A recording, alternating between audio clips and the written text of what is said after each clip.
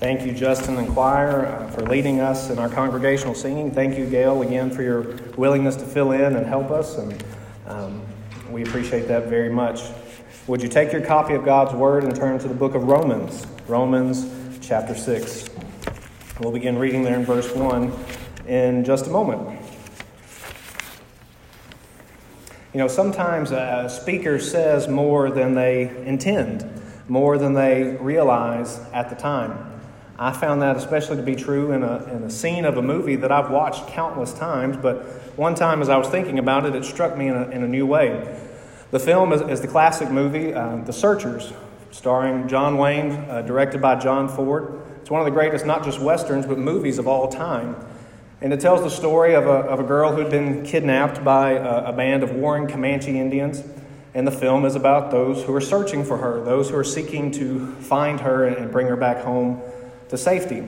Well, there's a scene in the movie where the Texas Rangers are out there and they're just in the deserts of the West, and they realize all of a sudden that on the horizon there's a lone Comanche warrior. But just a few seconds later, they realize that they are suddenly surrounded by a band of Comanche warriors, and they are in big trouble. And the only way of escape is straight ahead towards the river, but they're not quite sure how far away it is. So the captain of the Texas Rangers, he calls out to his Indian scout, and he says, "Mose, how far is the river?"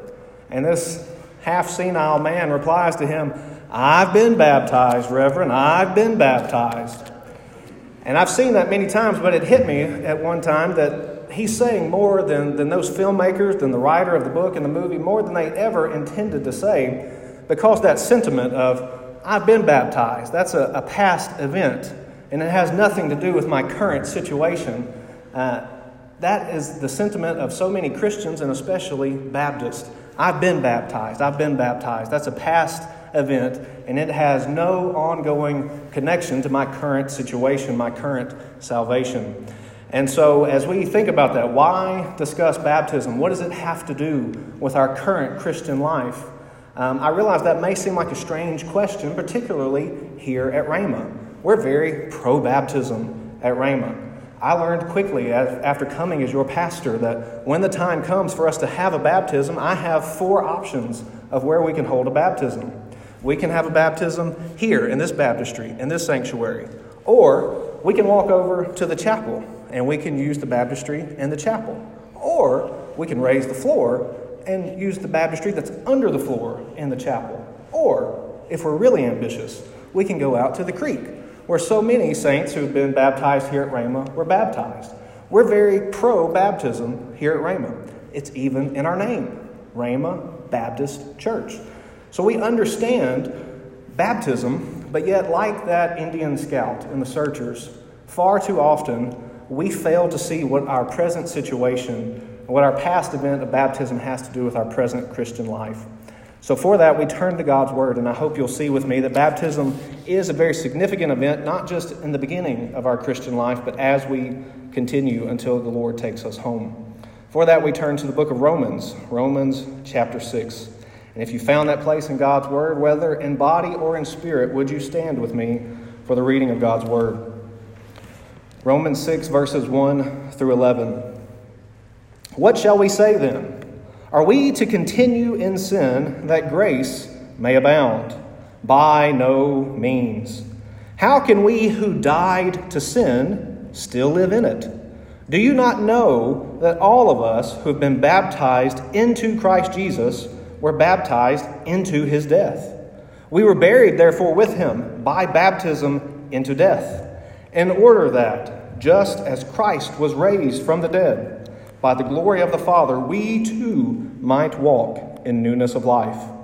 For if we have been united with him in a death like his, we shall certainly be united with him in a resurrection like his. We know that our old self was crucified with him in order that the body of sin might be brought to nothing, so that we would no longer be enslaved to sin. For one who has died has been set free from sin. Now, if we have died with Christ, we believe that we will also live with him. We know that Christ, being raised from the dead, will never die again. Death no longer has dominion over him. For the death he died to sin once for all. But the life he lives to God. So you also must consider yourselves dead to sin and alive to God in Christ Jesus. And the grass withers and the flowers fade, but the word of our God stands forever. Let's pray. Lord, we thank you for your word. We're thankful for the gift of baptism, one of two ordinances that you've given us, Lord. And we know that through your word, we can understand how it has significance for our lives even today. So I pray that you would set aside all distractions, help us to shut out anything that would keep us from focusing on your word. And we pray that with open Bibles and with open minds and by the power of your Spirit, we would better understand your word and you would be glorified. It's in Christ's name we pray. Amen. You may be seated. We understand that when we get ready to study certain things in the Bible, certain doctrines, certain topics, there are some things that we immediately know we must turn to this passage. So if we want to understand the birth of Christ, we must turn to the beginning of Matthew and the beginning of Luke. That's where we're going to find the narratives about the birth of Christ. Or if we want to understand the importance of the resurrection, we turn to the passage Justin read from, 1 Corinthians chapter 15. If we want to understand the doctrine of Christ, who Christ is, there are many things we learn throughout the New Testament, but there are 4 passages that you cannot miss. That's John chapter 1, Hebrews chapter 1, Colossians chapter 1, and Philippians chapter 2. If you want to know who Christ is, you must look at these chapters, these passages. But when it comes to baptism, we have to do our homework. We see baptism all over the New Testament. It's very similar to church membership. In fact, I would say it's the flip side of the coin in the sense that it's mentioned not explicitly, but it's understood implicitly all over the place. It's everywhere. Baptism is everywhere in the New Testament, yet we must do our homework to really understand what is its significance, what is its meaning. So the first passage we're going to look at is actually where we were in our call to worship, is Matthew 28, 16 through 20.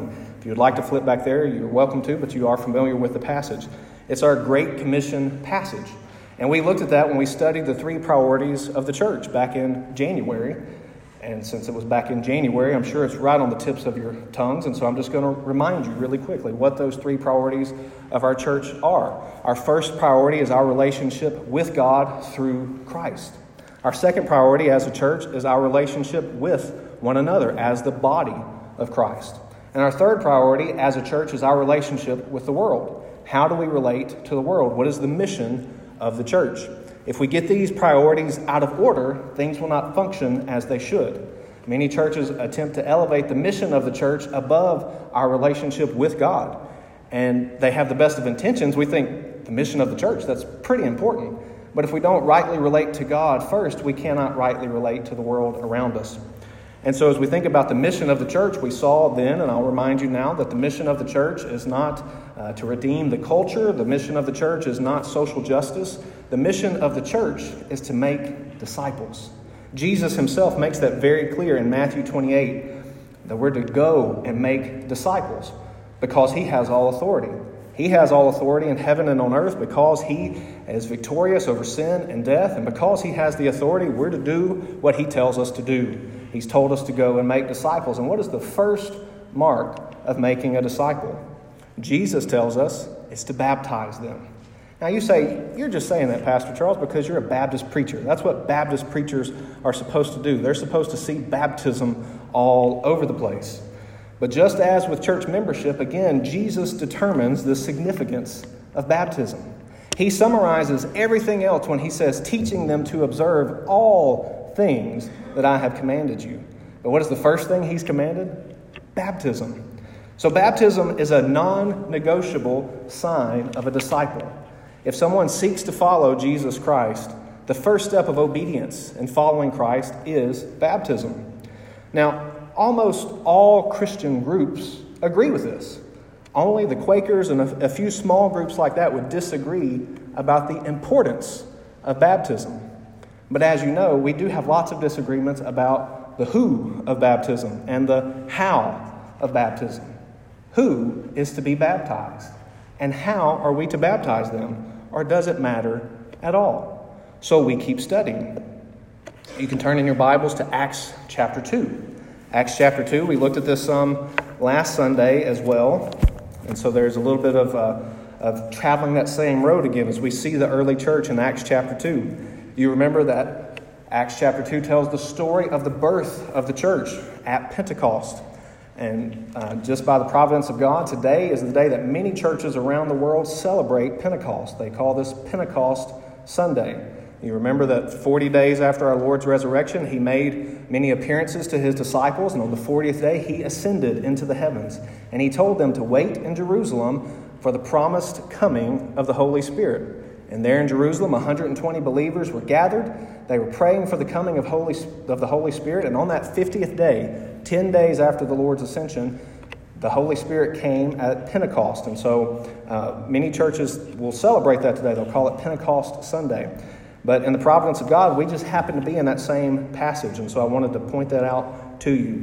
You remember, as we've looked at that before, we mentioned last Sunday, at Pentecost, the Holy Spirit comes, and then Peter begins preaching the gospel. And what happens when Peter preaches? We see in chapter 2, verses 37 and 38. Peter gets the response that all preachers want when they preach the gospel, and yet only the Spirit can bring about this response.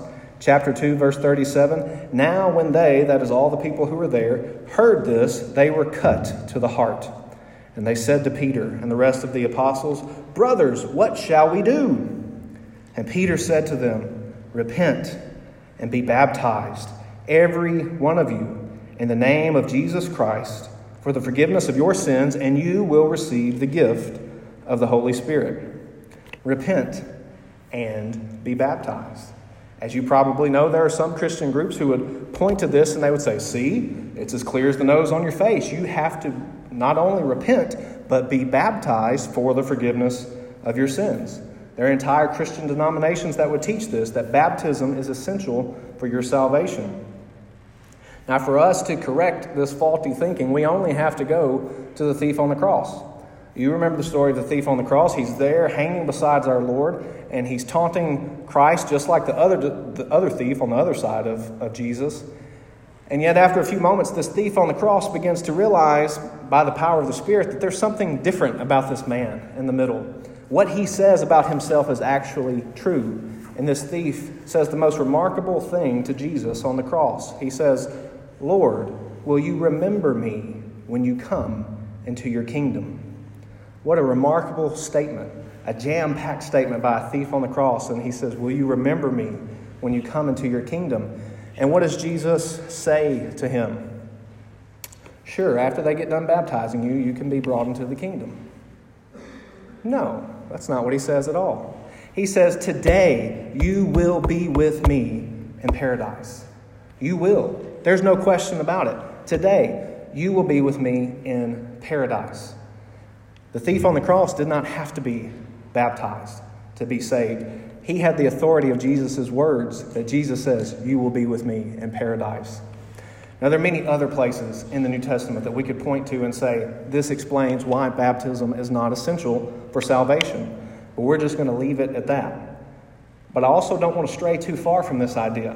Some people would say, you have to be baptized in order to be saved. Baptism is essential for your salvation. And we would say, no, baptism is not essential for salvation. Therefore, it's just not that important.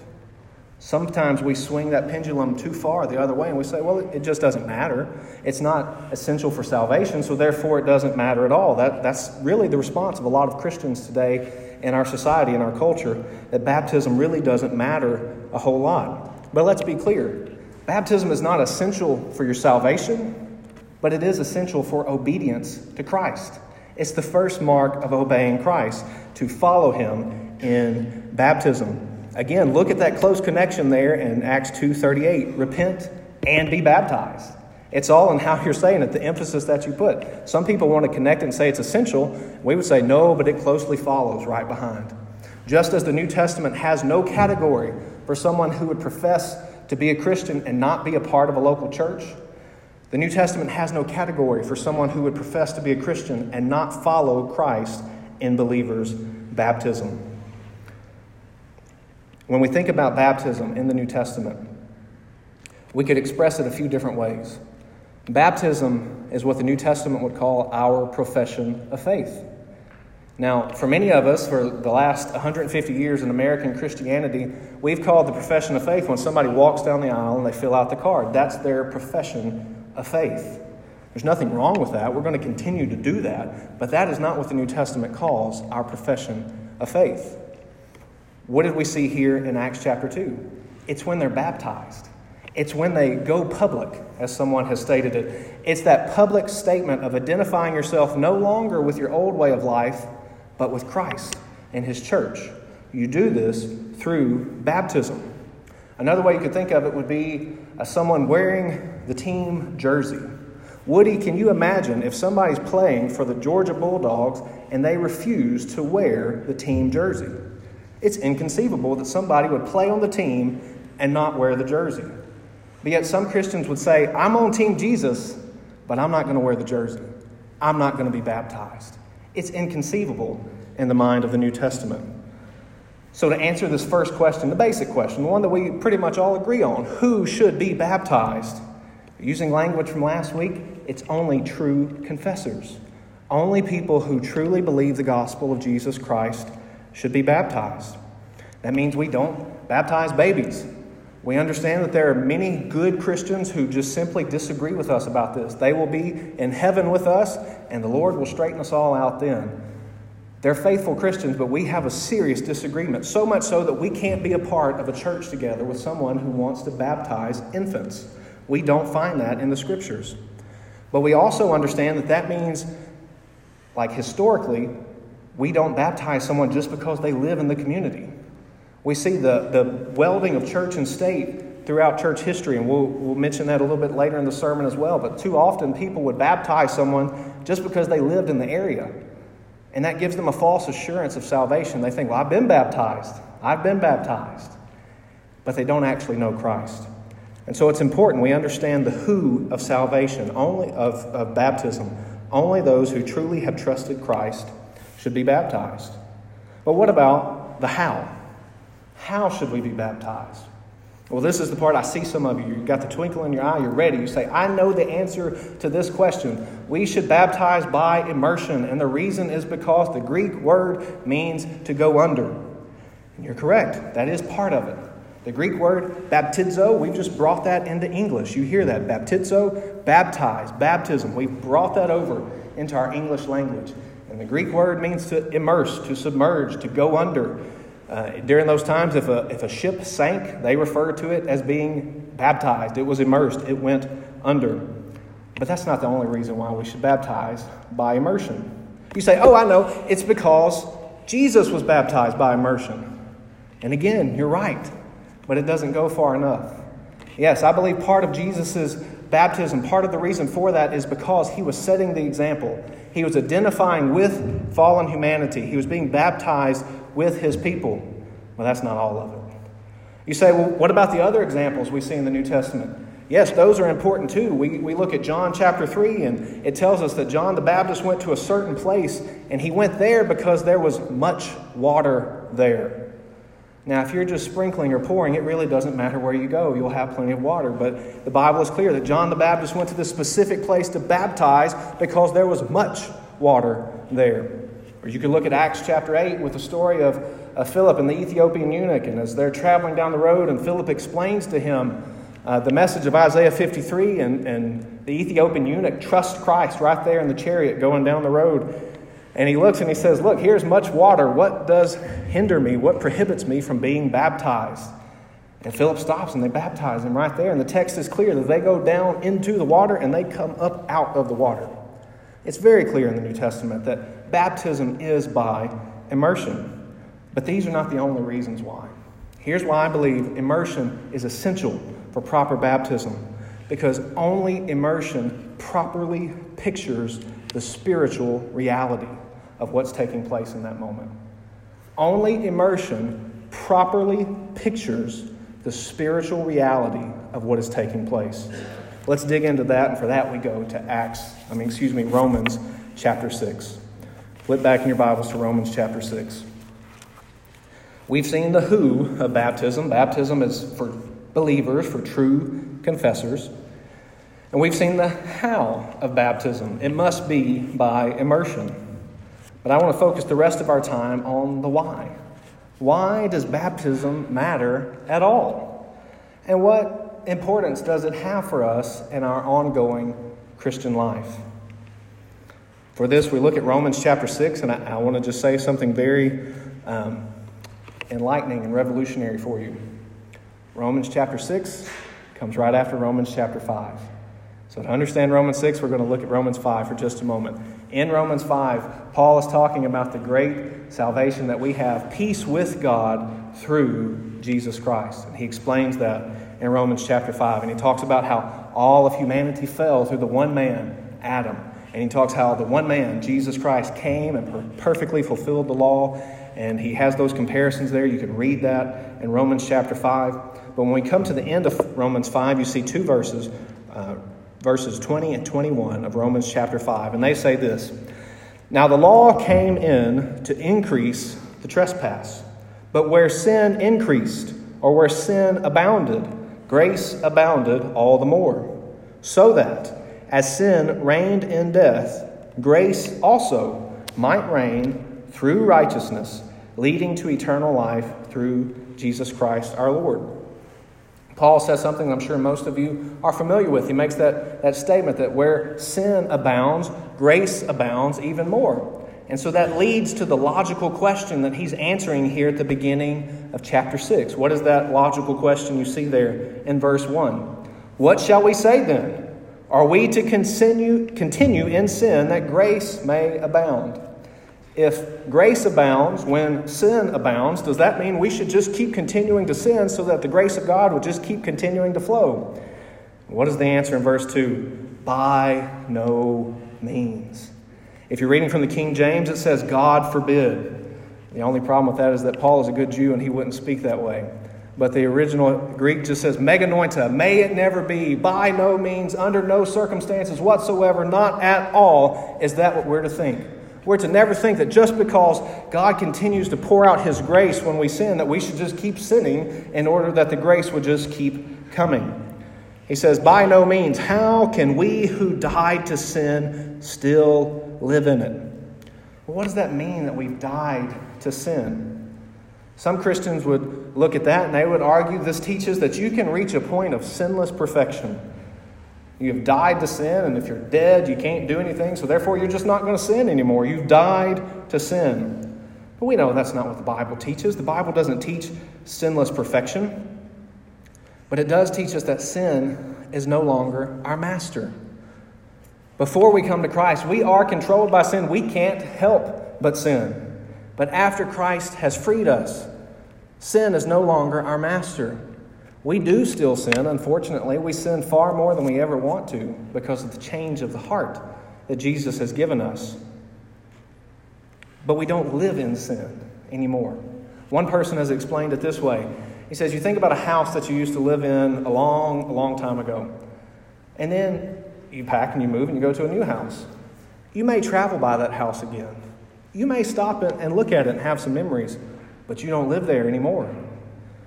We no longer live in sin. Unfortunately, we're going to visit sometimes. Unfortunately, we're going to sin far more than we ever wanted to. But we don't live in sin. We are not controlled by sin. We have died to sin. But we keep reading. What does it say next? Do you not know that all of us who have been baptized into Christ Jesus were baptized in His death? How have we died to sin? Well, the text tells us that we were baptized into His death. We died with Christ. Verse 4 says, we were buried, therefore, with Him by baptism into death, in order that, just as Christ was raised from the dead by the glory of the Father, we too might walk in newness of life. How have we died to sin? It tells us that we have been baptized in death with Christ. What does that mean? We know that when we think of our great salvation, we think of Christ dying on the cross in our place. And yet the Bible tells us that in one sense, we also were nailed to the cross with Him. As the song says, it is well with my soul, our sins were nailed to the cross, and we bear them no more. Praise the Lord, O my soul. We were on that cross with Christ. Our sins were with Christ. He has taken that penalty for us. We have been baptized into his death. Now, what does that mean? When we look at these verses, Christians throughout the ages have said, we see this word baptism, but what is it talking about? Is it talking about spirit baptism, or is it talking about water baptism? They would say, you Baptists, you just want to see water baptism everywhere, all over the place. And they say it's not talking about that, it's talking about spirit baptism. And we understand what spirit baptism is. In 1 Corinthians chapter 12, Paul tells us that by one Spirit we were all baptized into one body. All Christians, at the moment of salvation, you're baptized into the body of Christ. You become a part of Christ. We've been baptized into him.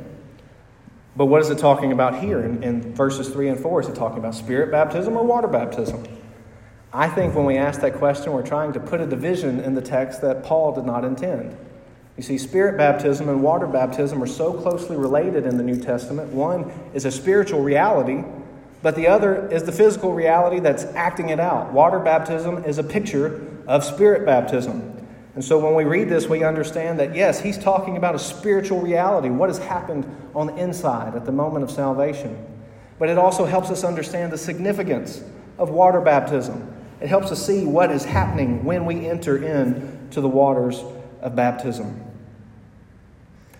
We keep reading in verse 5. It says, "For if we have been united with him in a death like his, we shall certainly be united with him in a resurrection like his."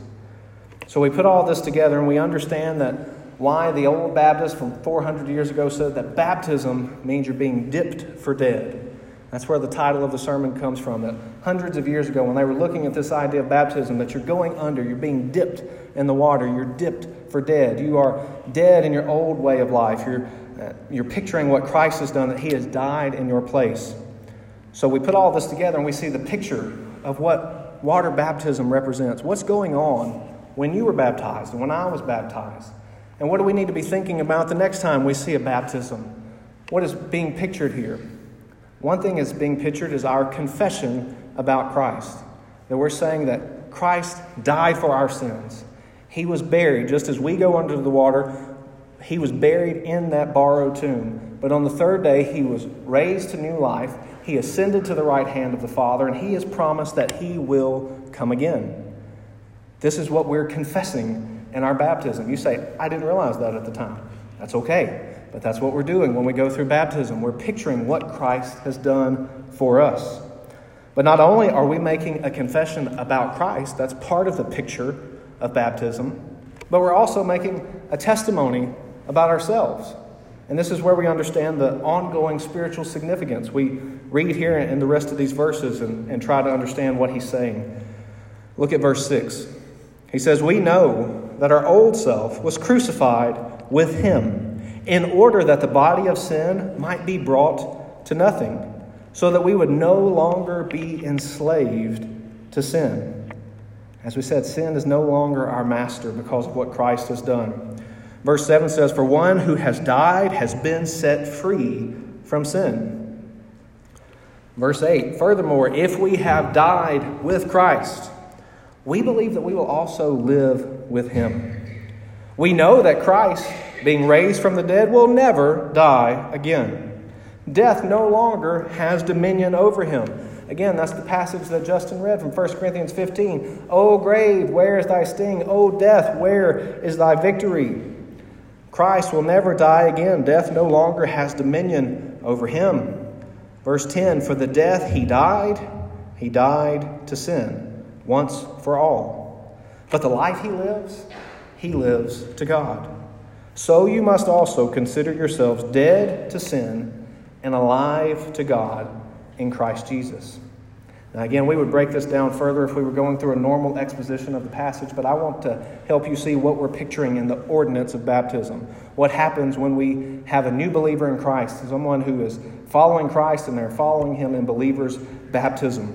We see that there's a confession about who Christ is, that Christ has died, Christ is risen, and Christ will come again. But more than that, we also are making a testimony about ourselves. We're seeing our salvation pictured in the waters of baptism. I've spoken to you about this before, calling it the 3 tenses of salvation. Salvation past, salvation present, and salvation future. All of that is pictured in our baptism. Think back upon your salvation. You remember that there came a particular point in time when you went from death to life. You were dead in your trespasses and sins, but Christ gave you a new heart. You are now in Christ. That happened at one particular moment in the past, and you are safe with God forever. You are saved. There's no chance of losing that. You are in Christ. That is salvation past. We call that justification. If you're reading in the King James there, you may see where it talks about that we have been justified with God. Verse 7, for one who has died has been justified. The ESV says one who has died has been set free from sin. That is your salvation past. You are justified.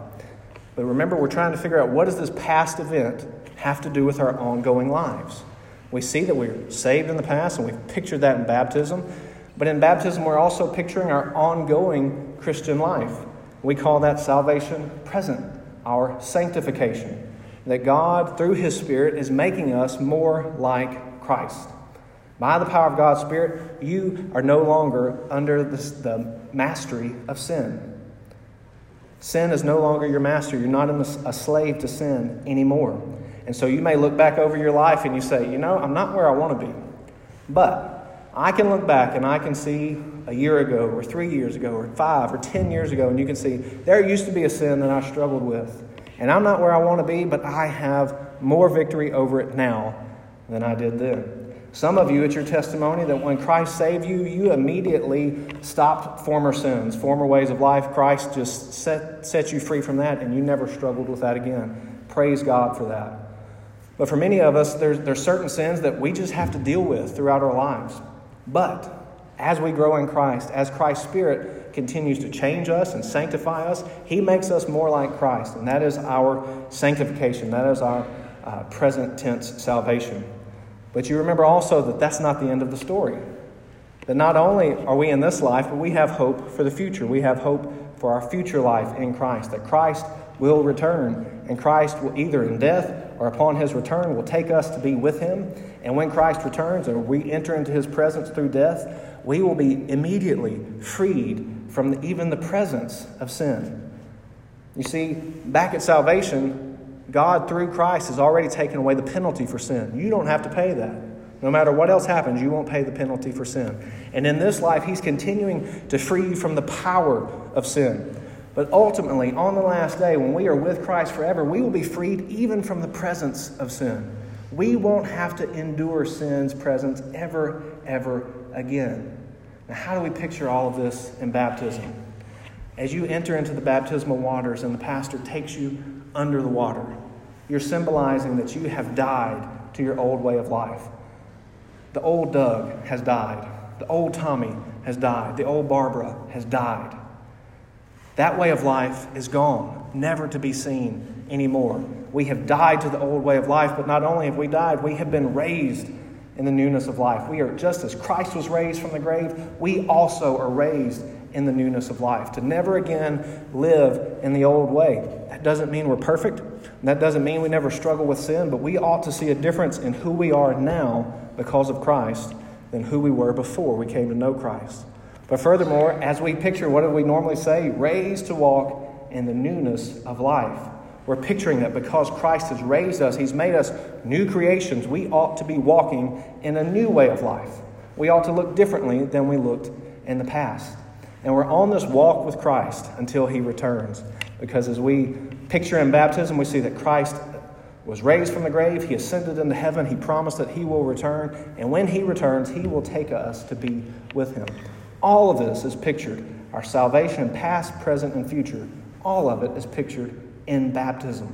This is why immersion is the only proper method of baptism. Because only immersion fully gives us this picture of the inward spiritual realities. And when we understand this, it gives us a brand new significance when we watch someone else's baptism. Because we're only baptized once. We don't get rebaptized over and over. Anything else is just playing in the water. We're baptized one time. But then when we see somebody else, some of you might think, it's been a while since my baptism. That's okay, because every time you see someone else being baptized, you can be reminded that this is your story, this is your song, that Christ has freed you from the power of sin, that you've been raised to walk in the newness of life. What a beautiful picture believers' baptism gives us. As I mentioned last week with church membership, this is not something that's new to me. In fact, again, we are Baptist, and so this has been passed down to us. We stand in a long line of people who understand the Scriptures about baptism. And I want to tell you a story of one of those groups of people. On January 21st, 1525, a group of about a dozen men were trudging through the snow in Zurich, Switzerland, and they made their way to the home of a man named Felix Manz. These men had been studying the Scriptures together for quite a while, and they had come to the unalterable conviction that baptism was only for believers. This may sound very common sense to us. We've just talked about it. We don't have anyone at the door threatening to kill us because we believe in believers' baptism. But this is the 16th century. This is the time of the unholy, the unbiblical wedding of church and state. And so to teach something that's contradictory to the doctrine of the church is to also teach against the government. It's open rebellion against the government. And so these men have been studying the Scriptures, and they've talked to the leaders in town, the church leaders, and the church leaders have said, we'll have to talk to the city council about it. And these men have said, the city council has nothing to do with this. We see what the Scriptures say, and we must obey. And so on that cold January night, 1525, these 12 men in the home of Felix Manz, they discussed it. They knew what they were doing. They were taking their lives into their own hands. But one of them, one who was a little more impetuous, said, for God's sakes, please baptize me. And so they take a bucket of water and a ladle, and they poured the water over the first one. Yes, at that time, the Anabaptists, as we've come to call them, that first night they baptized by pouring. But it wasn't long until they realized, quickly, just a few months, that the Scriptures taught immersion as well. But when they did this, they pictured what's most important is that you're only baptizing believers. And so each of them that night, as they're baptized there in the home of Felix Manz, they realized that they were doing something that literally was putting their lives on the line. Because they're teaching something against what the proper teaching of the church was, the teaching of the state. This made them heretics by the definition in that day.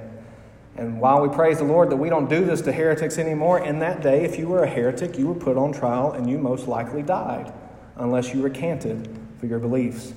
And all of those men, to the best of my knowledge, within a matter of only 2 years had died because of this teaching of believers' baptism. But I want to tell you about one of them, Felix Manz, the man who owned the home that they were gathering in. He quickly became a leader within the group. He was very popular, very well-spoken. And so the government knew and the church knew that they could not allow this man to continue teaching these things about believers' baptism. He was too much of a threat to their current status quo. And so, like so many during that time, they arrested him and they put up these false charges. And when we read these things today, we think, oh my goodness, these things are they're just so common sense when we read Scripture. But it was so far removed from what the church was teaching at that time. That they put him on trial and they tell him, you will either recant or you will die. And praise the Lord, he did not recant. He said, these are what the Scriptures teach, and so I must hold fast to the Scriptures. And so they decided, the council said, we will seal your heresy in baptism. By that they meant they would execute him by drowning him in the river. And so Felix Manz, early January of 1527, again, just 2 short years later, he was bound and he was marched away from the jail toward the Lamont River. And as he's going along his way, the crowds are gathering, they're watching him, and he's witnessing to the crowds all along the way, telling them the truth of the gospel of Jesus Christ, telling them that infant baptism does not save them and they need to follow after Christ and follow him in believers' baptism. And as they approach the river and you have these crowds gathering around him, there's one voice that raises up above the others, and it's the voice of his mother. And she's crying out and she says, Felix, be brave. Don't deny the Lord who bought you and saved you. She knows that in that moment he will be excruciatingly tempted to deny the truth of the gospel. But Felix stayed strong. He proclaimed the gospel to every person along the way. They get him to the river. They load him up in a boat. They go out into the middle of the river. And his final words were, Father, into your hands I commit my spirit. And he was thrown into the river to die a martyr's death. I don't tell you this story just to move your emotions. It is a moving story. Anytime we read about someone who's willing to die for the faith, especially when we live in the lap of luxury here in America. But I want you to see that something that we so often downplay, believers' baptism, we just take it for granted. It's just who we are. We're just Baptists, and so we believe in believers' baptism. They understood that baptism was the mark of being a disciple of Christ. And that's what we are all about, is making disciples of Jesus Christ. And so Christ calls us to deny ourselves, to take up our cross and follow him daily, wherever that may lead us. And so I'm here to ask you today, if you haven't done that, if you haven't followed after Christ, if you haven't taken up your cross and seeking to follow him daily, would you repent and would you turn and trust Christ? If by chance you're here today and you have trusted Christ, but your baptism was not on the right side of your conversion, if you were baptized as a child, or perhaps you realized that you thought you were saved and you were baptized at a certain point, but you truly came to trust Christ at a later point in life, and you've just kind of kept that quiet. You've said, I was baptized, it was out of order, but that's okay. That's all right. We don't have to be embarrassed about that. We can talk about that. But it is important, and so I would encourage you to make sure that your baptism is true. But for those of us, most of us who are here, and we've trusted Christ, and we've been baptized at the right time, and we've followed after Christ, I would ask you, are you walking in the newness of life? Does this picture of baptism mean anything to you at all? Are you continuing to seek after Christ and follow him? And if not, I would urge you today to pray that God's Spirit would reawaken in you a desire to follow Christ, to seek after him, to follow him on this path of discipleship. Let's pray.